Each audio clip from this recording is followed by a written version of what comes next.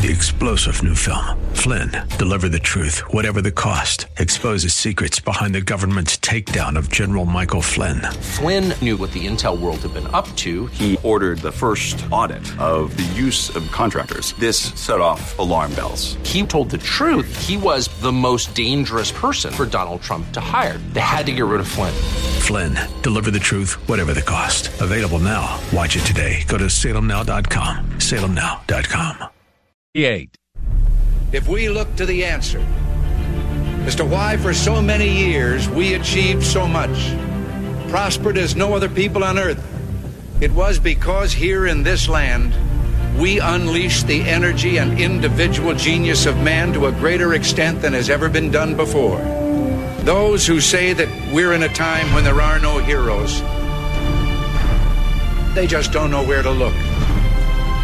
The sloping hills of Arlington National Cemetery, with its row upon row of simple white markers bearing crosses or stars of David, they add up to only a tiny fraction of the price that has been paid for our freedom. As for the enemies of freedom, those who are potential adversaries, they will be reminded that peace is the highest aspiration of the American people. We will negotiate for it, sacrifice for it. We will not surrender for it now or ever. We are Americans.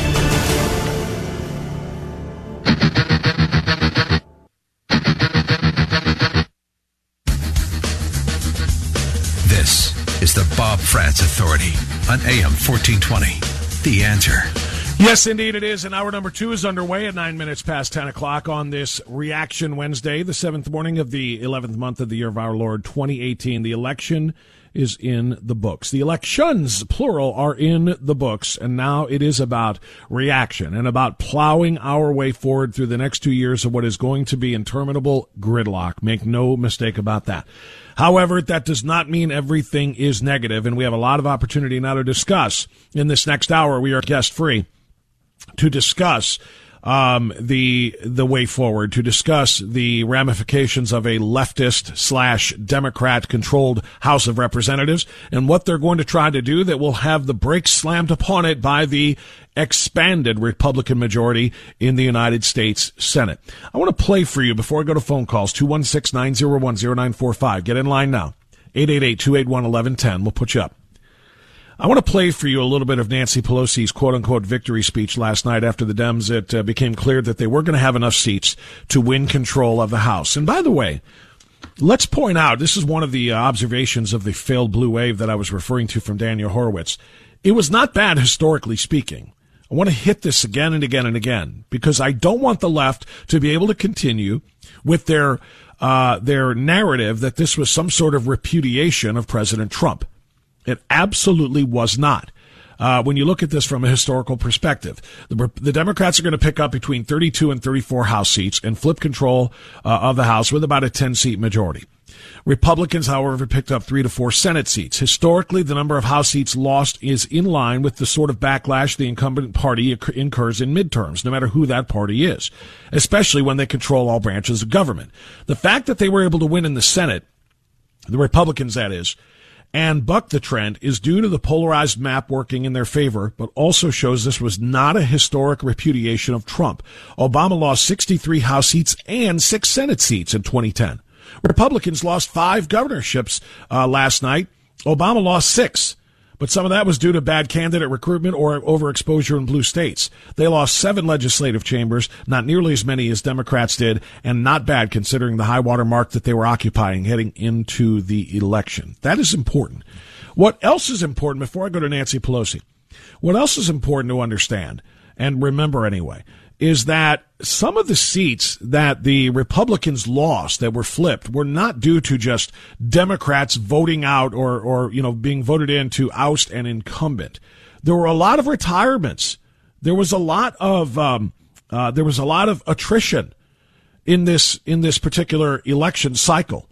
There were members retiring, and those were empty seats that were then just contested by, candidates who may or may not have had any political experience. This wasn't as though they were choosing Democrats to oust existing Republicans for doing a poor job. In many of these cases, it was because of empty seats. So I just think that's important, again, as you try to look to really get an honest analysis of what this says or does not say about the president and his popularity with the people. Because you know how the left is going to spin that. All right, now having said all of that, I want you to hear from Nancy Pelosi, and I want you to listen very closely to the hypocrisy and the mixed messaging already as she simultaneously says, we're out to get the GOP, but I hope we can work together. I mean, this is, you can't write speeches like this. Only Democrats can, and they certainly do read them as well. Listen. Democrats and Republicans. It's about restoring the Constitution's checks and balances to the Trump administration. It's about stopping the GOP and Mitch McConnell's assaults on Medicare, Medicaid, the Affordable Care Act, and the health care of 130 million Americans living with pre-existing medical conditions. Let's hear it more for pre-existing medical conditions. It's about... You notice how 10 years after the passage of Obamacare, 10 years of after we were told that we could keep our medical plans, we could keep our health insurance coverage, we could keep the doctors we had, 10 years later, they are just unabashed. They are just absolutely tone deaf. I'm trying to figure out different ways to say it. They don't care. They're expressing they don't care about all of the millions of Americans who still can't get the same great affordable insurance they had prior to Obamacare being slammed through. They don't give a rip about anybody who lost their insurance or whose deductibles went through the roof, whose premiums went through the roof, whose copays went through the roof, who can't get the same physicians. They don't care. They just continue to use their campaign sound bites about people with pre-existing conditions as if they are the only people in the country whose medical needs matter. And of course they matter. But you cannot, as Obamacare tried to do, rip the programs that, in fact, not tried to do, did do.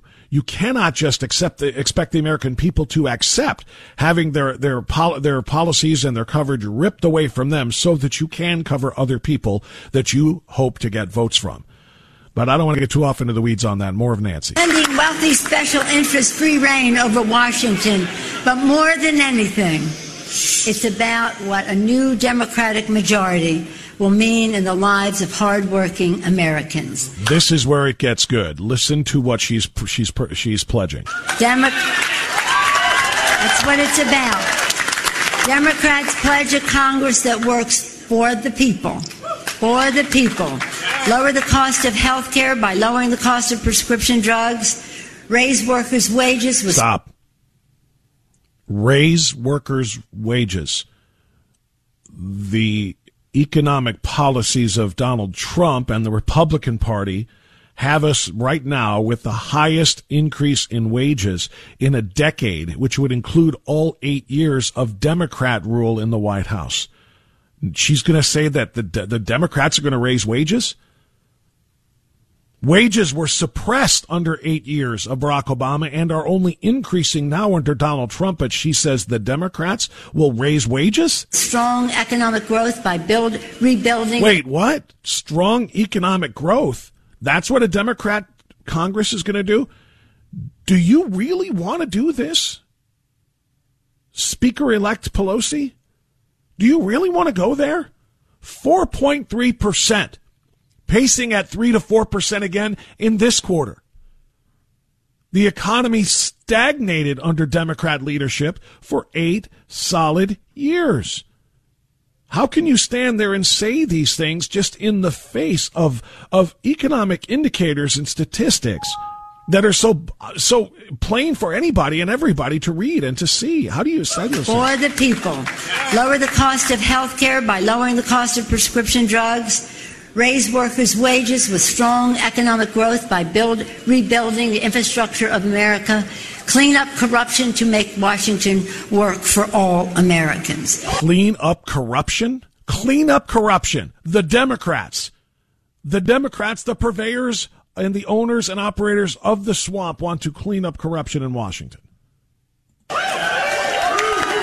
We will take real, very, very strong legislative action to negotiate down the price control of prescription drugs that is hurting seniors and families across. I mean, do they have anything else to offer here? Anything else to say? Because she just continues to repeat the same thing because she knows she cannot talk about unemployment figures. She knows she cannot really talk about the economy other than that general statement that she made. I mean, it's an echo chamber. She just continues to repeat the same things. We will deliver a transformational investment in America's infrastructure to create more good-paying jobs, rebuilding our roads, bridges, schools, water systems. What does that sound like? What does that sound like? That was Obama's stimulus plan. They put $750 billion into just that. They were all shovel-ready jobs, you remember? It did nothing but waste our $750 billion. This is what we're going to go back to. I warned people about this in whatever way I could, on the local level and on the national level when I was sitting in for some of the giants, Hugh and Prager and Elder, warning people, and I know they're sounding the same warning. You vote to reinstate Democrat power in the House. You vote to go back to the days of economic malaise and stagnation and lower wages and the same exact things that we had during the Obama administration. And here she is on the night of the election, proving me right, saying this is exactly what we're going to do. We're going to go back and do the same things the same way we did them, or try to anyway, when Obama was president. And what is that? Again, it's an often repeated phrase, but sometimes it's worthwhile. The definition of insanity is repeating the same thing again and again, but expecting a different result each time. It doesn't work that way. Broadband networks and schools and housing and beyond. We will drain the swamp of dark interest money in our elections. Because when we do, Americans have greater confidence in everything their Congress works on, from health care to taxes to guns to clean air and clean water for our children. Health care to taxes to guns. You heard what she just said. We're going to try to reimpose the individual mandate. We are going to try to take your guns from you, and we're going to raise your taxes back up. That's what Americans just voted to put back in power. And it's not like she's just telling you this after the fact. They told us this before the elections. And now they're saying, we got it, we won, so therefore it's going to happen. Again, if I sound defeatist and if I sound gloom and doom right now, it's just because I'm listening to Nancy Pelosi speak. We do have the break wall, however, of the United States Senate and a much stronger majority. It's going to be a 55 instead of a 51-member majority. And so any of this nonsense that the left tries to do from the House side is going to be, the brakes are going to be slammed on it by the Republican-controlled Senate in almost all circumstances. So I just wanted to hear from her just a little bit. Just so you can kind of, and by the way, the second half of that speech is when she started talking about unity and trying to, e pluribus unum from many one, and we're going to work for all Americans, blah, blah, blah. So she's calling for civility and working together in bipartisanship after 2.5 minutes of telling everybody what the GOP is doing wrong and how they're going to stop them. Yeah, it doesn't work that way, Nance. It really does not work that way. Thank God President Trump worked so hard for the Senate, because that's how we stop this nonsense. All right, we'll get traffic now. Come back into your phone calls on AM 1420 The Answer. The thing they call divine, when all the stars will smile for me. 592.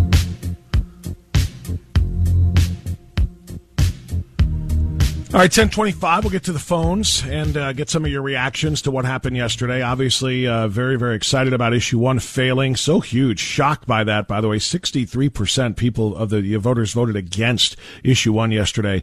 Thank goodness reason and common sense won over. Thank goodness Ohio voters saw through Richard Cordray as well, and saw through Steve Dettelbach as well, and sided instead on the rule of law and on the side of law, and on the side of law enforcement, and on the side of safety safety, against the expanded drug use and drug trafficking that would have come into this state. Issue 1 would have been a disaster, and it was supported by the likes of Cordray and others on the Democrat side. Thank goodness that the Republican voters got out in force yesterday in the state of Ohio. Let's go to Joanne in Twinsburg. You're on AM 1420, The Answer. Hi, Joanne. Go ahead. Morning, Bob, I guess. Well, I'm not hanging my head right now because I expected what we got in the House, and I'm very, very encouraged to know that we do have that wall, that would stop anything from being anything ridiculous happening on the House side because we expanded our growth in the Senate. Yes. But I have two things. First of all, leadership for the Republicans in the House. I mean, are we going to stick with Kevin McCarthy, who's going to do the same old Washington speak? I think the guy's a conservative, but I think he'll just go along and explain away why Republicans are going to go along with the Democrats, where maybe even Jim Jordan, as the leader of the Republicans, can articulate what's wrong with what they want to do and why we're not going to let them do it. I would love to see him be the minority leader. And then my other thing is Beverly Goldstein. It's really sad that the people in Ohio 11 continue to go for Marcia Fudge and this "you don't have to work if you don't want to because I'm going to protect you" mentality. I mean, Beverly Goldstein actually seemed like somebody who wanted to try to help these people, and it didn't happen. It just you know the old adage, you can lead a horse to water, you can't make him drink. You can lead these people to schools, you can lead them to education, which will lead them to prosperity, but you can't make them do it. And they don't want to do it, especially the poorer parts of that district. It's a weird mixed bag of a district, as you know. It's got some wealthier communities, but the impoverished ones and the minority laden ones demographically, they just love their Marcia, because Marcia, exactly what she said. She says, I don't have to work, and they're still going to feed me, they're still going to house me, they're still going to clothe me, they're still going to give me all the stuff that I need, and I'm fine with that. And they reject any notion that Beverly Goldstein offered them of trying to help themselves find a better way in their lives. And so, you do what you've always done, you get what you always got, and that's what they're going to get in the 11th District. Yeah, like I said, my other big thing is do we have somebody who's just going to be a Washington go along to get along, or do we need a Jim Jordan who's going to we do articulate it so people can understand? We absolutely do need a Jim Jordan. I would love to see him be the, thank you, Joanne. I would love to see him be the minority leader in Congress and literally be, potentially in 2020 or 2022, if we win this thing back, the next speaker, because that's what we do. We need somebody who's conservative minded there. I'm not a huge Kevin McCarthy fan. He's pretty much, Paul Ryan part 2, not exactly my first choice to be the minority leader for the Republican Party in the House. I do like your thinking there. Let me go to Jan in Cleveland before the break. Hey, Jan, you're on the air. Go ahead. Oh, hi. I was listening to Nancy Pelosi, and she has stolen that phrase, "e pluribus unum," from Dennis Prager. He's been talking that phrase up for a long time, and she's actually, all the good things she says is what Trump has already done. So she's trying to give the Democrat Party credit for what Trump has already accomplished. So, you're right, and that's what Obama has been trying to do. But what's odd about it, though, is she said what we are going to do is raise the wages for hardworking Americans, and we are going to improve the economy by way of this, that, and the other, as if it isn't already done. The wages have risen higher than they have in 10 years. The economy is better than anything Barack Obama ever dreamed of, and yet she's saying this is what we are going to do. So, and Sherrod Brown has done the same thing, and then they have the audacity to call someone else a liar. Oh, and she's going to drain the swamp. Yeah, that too. Right? I mean, it's co-opting so much of what the right says, because you know what?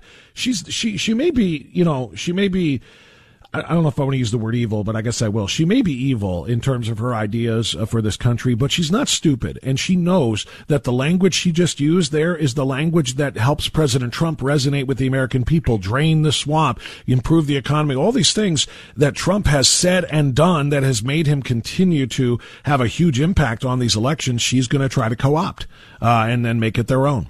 Thanks for the call, Jan. Let me get news now. More of your calls right after this on AM 1420. The Answer. 10:35 now. We do continue on AM 1420. The Answer. I'm in the middle of doing scheduling for tomorrow's show. Even as this show continues, I'm talking to some of the Ohio Republican Party leaders, to some of the RNC leaders. We're going to have a very busy show tomorrow. In addition to Peter Kirsanow, who will join us with his election analysis on tomorrow's program, we're going to have Governor-elect Mike DeWine. I just spoke to him on Monday, obviously the day before the election, and tried to ratchet up the support for him. I was nervous last night. I will tell you, when the early returns and even midway through the returns came in, and when I'm talking 30, 40, 50% or whatever the number was of precincts reporting, it looked like Richard Cordray was going to be the next governor of the state of Ohio, and I was almost in panic mode. And I will tell you that I was pleasantly surprised a short while later when I looked and I saw that they were projecting Mike DeWine the winner. Boy, once the rest of the votes started to come in from a lot of the rural areas of the state of Ohio, it really eased my mind, and it ensured that we were not going to go back to the ways of Ted Strickland, and the ridiculous tax and spend type, leadership that he was responsible for in the state of Ohio under Richard Cordray. So Mike DeWine, the Attorney General, is now the governor-elect. I spoke with him on Monday as the candidate. I will speak to him as the governor-elect tomorrow on this program. We're also probably going to check in with Bob Paduchik, co-chair of the RNC, about all of the national races.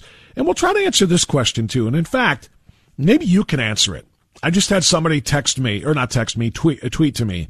Find me on Twitter at Radio Done Right. All one word, no spaces, no underscores. Radio Done Right. And somebody said to me, tweeting to me from at Constituents18, said, Bob, just curious how your thoughts on how does Ohio vote straight GOP for governor and state offices and then turn around and reelect liberal Sherrod Brown. And I wish I had a better answer. I don't know, other than what I said to the tweeter. And that is that Sherrod Brown ran a typical, disgustingly ugly, negative campaign in smearing Jim Renacci with lies. And he had the money to blanket the state with television and radio ads repeating those lies. Jim Renacci tried to not pay his taxes. How come you have to pay yours? He didn't pay his. Jim Renacci flew on a plane owned by a strip club owner. I mean, all of these different attacks that they levied at Jim Renacci, they have an impact on voters. Look, money matters. Money matters in elections. Jim Renacci's team did not have the resources financially to put tens of millions of dollars of ads on TV over the last 2 or 3 months. Sherrod Brown did. Why? Sherrod Brown is backed and fully supported by special interest groups. Massive donations come into him, and he uses those dollars to slander and smear and attack opponents, and it works.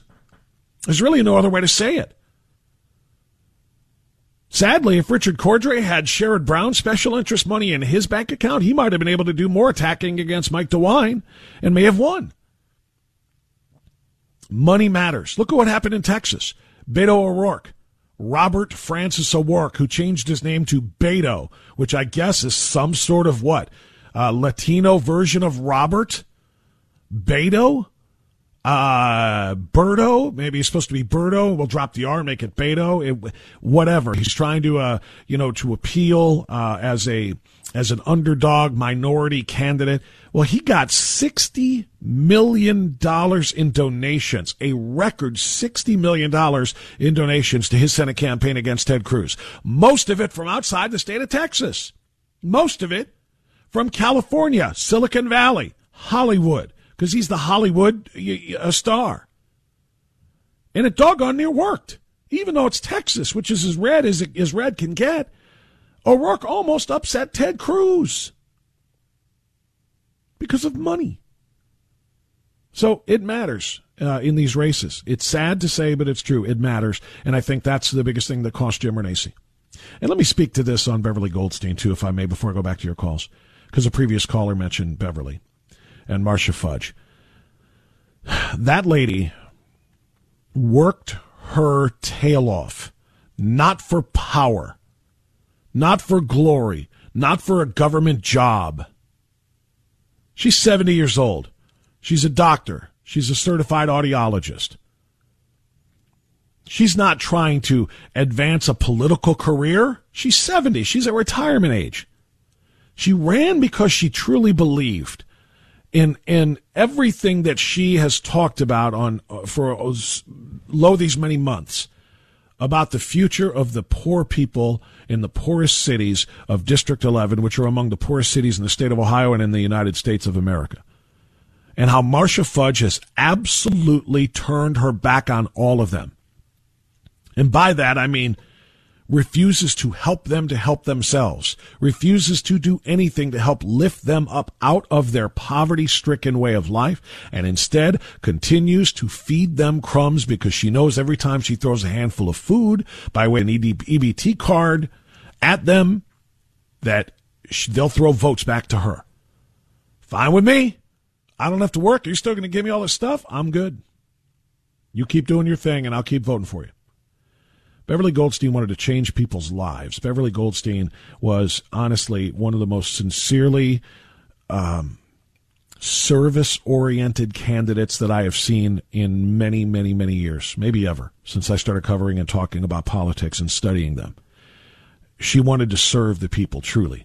I know it's called government service when you run for office. And yes, there is a degree of service involved for everyone, but she truly was not doing it for herself. She wasn't doing it for name, recognition, for her ego. She wasn't doing it, again, for the money. She was doing it because she truly wanted to serve. She's watched and met the people in that district who have been so totally underserved by the AWOL Marcia Fudge, and she wanted to help them. And what did they do?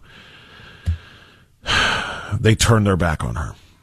81%. Marcia Fudge got 81% of the vote to 18% for Beverly Goldstein. And all I can say to the voters in District 11, you should be ashamed of yourselves. Absolutely ashamed of yourselves. If you voted based on your race, you should be ashamed of yourself. If you voted based on the ease with which you can get public assistance because Marcia Fudge keeps you in that state, you should be ashamed of yourselves. If you voted because getting up and out of your situation is too hard, and Beverly Goldstein wanted me to what? Go to school as an adult and learn to read, become literate so that I can actually get a job that will take me into the next age, then you should be ashamed of yourselves. It was an absolute disgrace what happened last night in District 11. And Beverly Goldstein has my admiration, my respect, and I am extraordinarily proud of her. And I wish the voters in the 11th District knew what in the living hell they were doing. Sorry for that. Donnie in Euclid, you're on AM 1420, The Answer. Go ahead, sir. No, I couldn't have said it any better than the way you said it. I don't know about you, Bob, but the only time that I ever saw her face or the only time I ever heard her voice was about a week or so ago when she was part of that panel of groups with Dan Gilbert and Adam Silver when the All-Star game was presented to Cleveland. Whoopee! What the heck? What good does that do? And as far as the Ohio politics goes, I can't understand. People should have thought through Sherrod Brown from years ago when I believe it was General Colin Powell put him in his place when he made a fool of himself in front of a panel when he was a congressperson. And I just don't understand how we could manage to win for the governor-elect DeWine and then put that clown back in the office. And I'll end with this last. Like I said, I should be optimistic, but I'm not, because I'm going to tell you the truth. What you heard from Nancy Pelosi was Pelosi speak as far as raising helping people's salaries get raised. That's Pelosi speak for raising the minimum wage.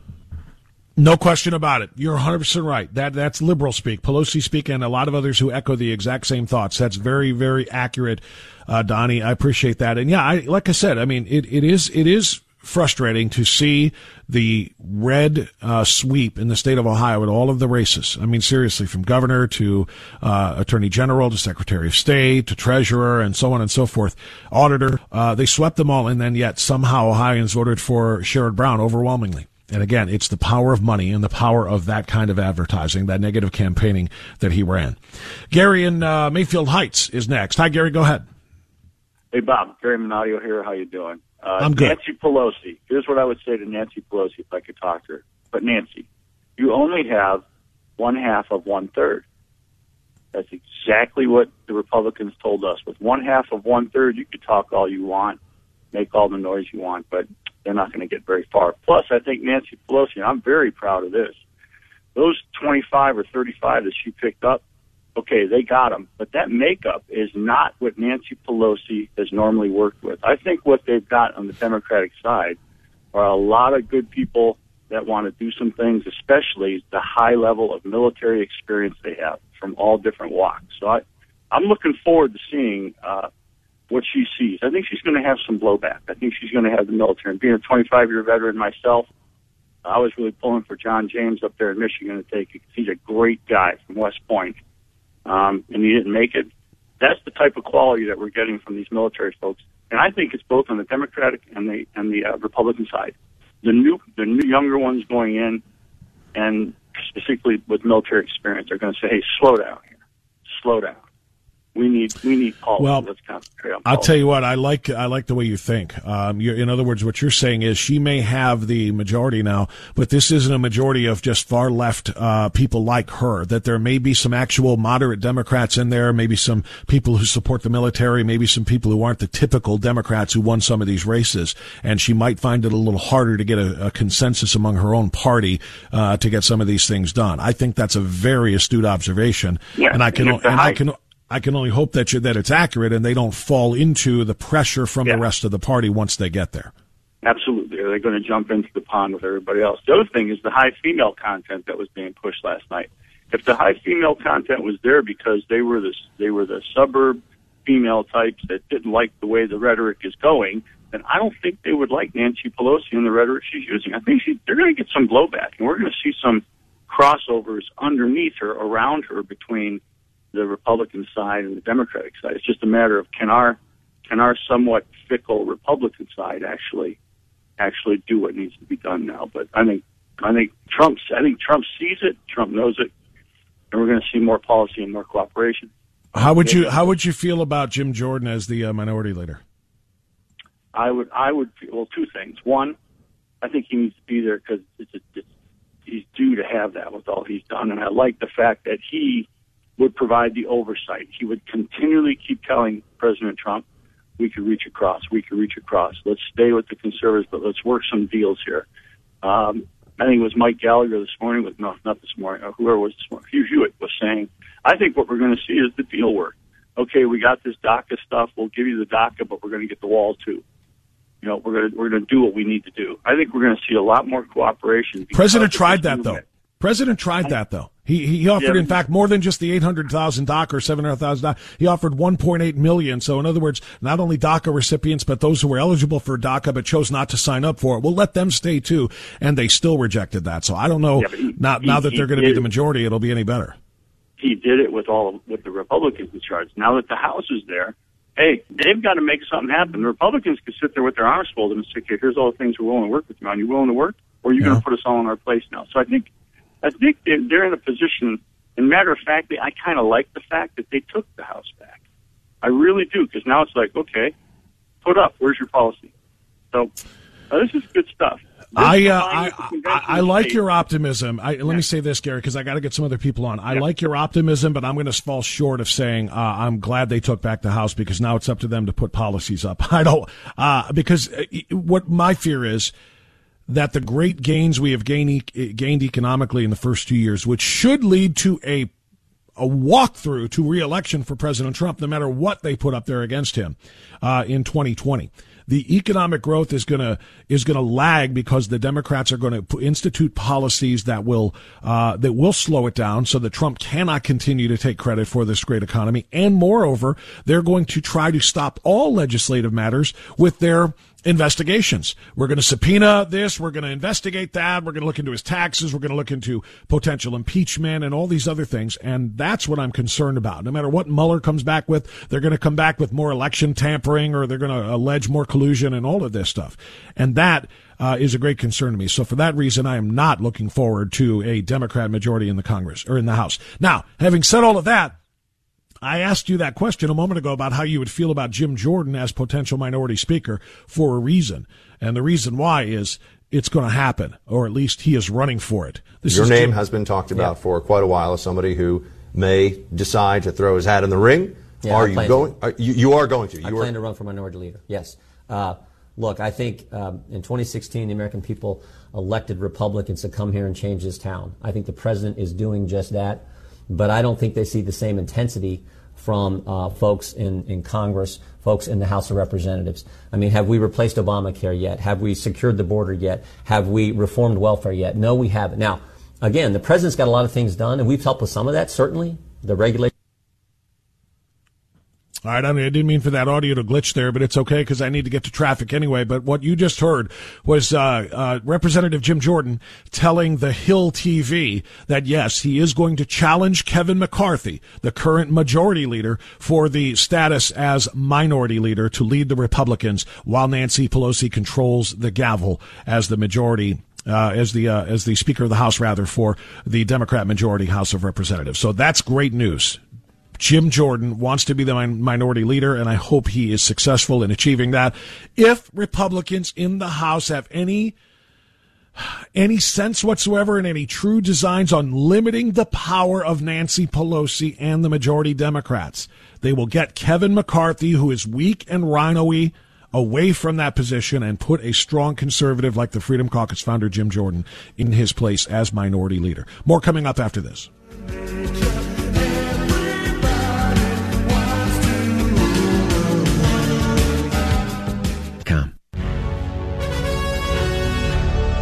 All right, 10:55. We got just 5 minutes of outstanding awesome left. Let's get as many phone calls in as possible before Mike Gallagher takes over. Dan has been waiting in Middleburg Heights. You're on AM 1420, The Answer. Hi, Dan. Go ahead. Good morning. I just want to vent on Sherrod Brown being reelected. This is an example of a weakness in our system where originally, before the 17th Amendment, the state legislatures were supposed to appoint senators to be represented in Washington.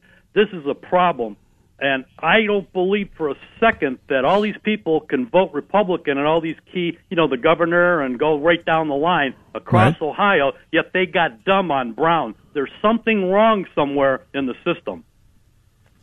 I won't go to the place you're going on that, Dan, which it sounds like you're saying you don't trust the election results. I don't know, but there's something wrong. Yeah, because I don't want to go. No reasonable person would.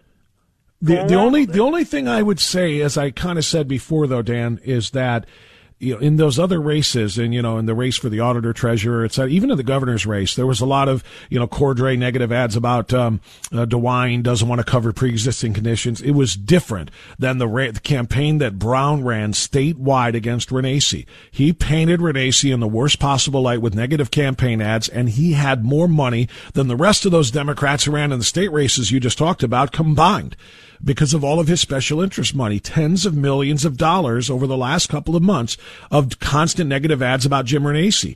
It has an impact. Research shows those dollars are not wasted. Those dollars can change voters' minds. And if it turned Republicans away from Jim Renacci, and I have friends who were Renacci supporters who have said to me, man, he ran a bad campaign. I have had friends tell me that. How come I don't hear him responding to Sherrod Brown? And the answer is you can't respond at the level that he attacks because you don't have that much money. They just don't. And so money matters. And that's the big difference, I think, between the Brown race result and the rest of the Ohio Republican sweep that we talked about. Carl is in Parma next. Hi, Carl. Go ahead. Good morning. Good morning. So there was a lot of conversation throughout the election process about whose side the media was on. And I just wanted to bring up, I don't know if you saw it, the PD editorial this morning. So they basically, it looks like they wrote it last night. They said the election's not over yet, but it's obvious that DeWine is probably going to win. And then they wrote this multi-paragraph article explaining how he better govern in many ways, following things that Cordray would have done. So, election's not even over. The results aren't even final, but you better do what Cordray was going to do. I mean, it was maybe it's me, but I thought it was just unbelievably one-sided and disingenuous. Well, yeah, it does not surprise me at all with the PD, but it is amazing that they said, okay, DeWine's going to win, but he better act like Cordray. That just makes no sense whatsoever. That's like saying, hey, I'm glad that the Democrats won control of the House. They better run it the same way the Republicans would have. It doesn't work that way. Thanks for the call, my friend. Esther in Cleveland. I've only got about 45 seconds, Esther, but they're yours. Go ahead. Okay, thanks. The PD this morning, lead article talking about wave of discontentment, hordes of first-time voters. That's out of Los Angeles.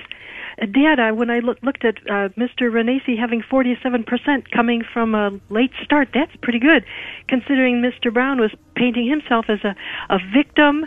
Oh, saying shame on you, Mr. Renacci. Also, you want to look at page 14. Beverly Goldstein is given the data as if she won. 43,000 versus Martha Fudge at 17,000. That's page 14, A14. Oh, then they had a misprint there of some kind, because I know Marcia Fudge, I think the totals were in last night. She had around 81% of the vote, so I don't know where they got that. They obviously had a mistake in their printing. All right, that's it. That's all the time that I've got for today. Reaction Wednesday, but tomorrow, well, it's going to continue. Reaction Thursday, and Mike DeWine will join us tomorrow as well. Stay where you are. Mike Gallagher's next. Enjoy the silence. 3-star General Michael J. Flynn, head of the Pentagon Intelligence Agency, knew all the government's dirty secrets. He was one of the most respected generals in the military. Flynn knew what the intel world had been up to. He understood its funding. He ordered the first audit of the use of contractors. This set off alarm bells. The explosive new documentary, Flynn, Deliver the Truth, Whatever the Cost, uncovers the facts behind this scandal. Flynn told the truth. He was the most dangerous person for Donald Trump to hire. I find out the worst enemy that I'm going to face in my life is right here in America. They took my assessment and they wanted me to change it. And I was like, I'm not changing it. They had to get rid of Flynn. With in-depth interviews, archival footage, and never-before-seen personal records of the man behind the headlines. I just felt like I was drowning. Flynn, Deliver the Truth, Whatever the Cost. Available now. Watch it today. Go to salemnow.com. salemnow.com.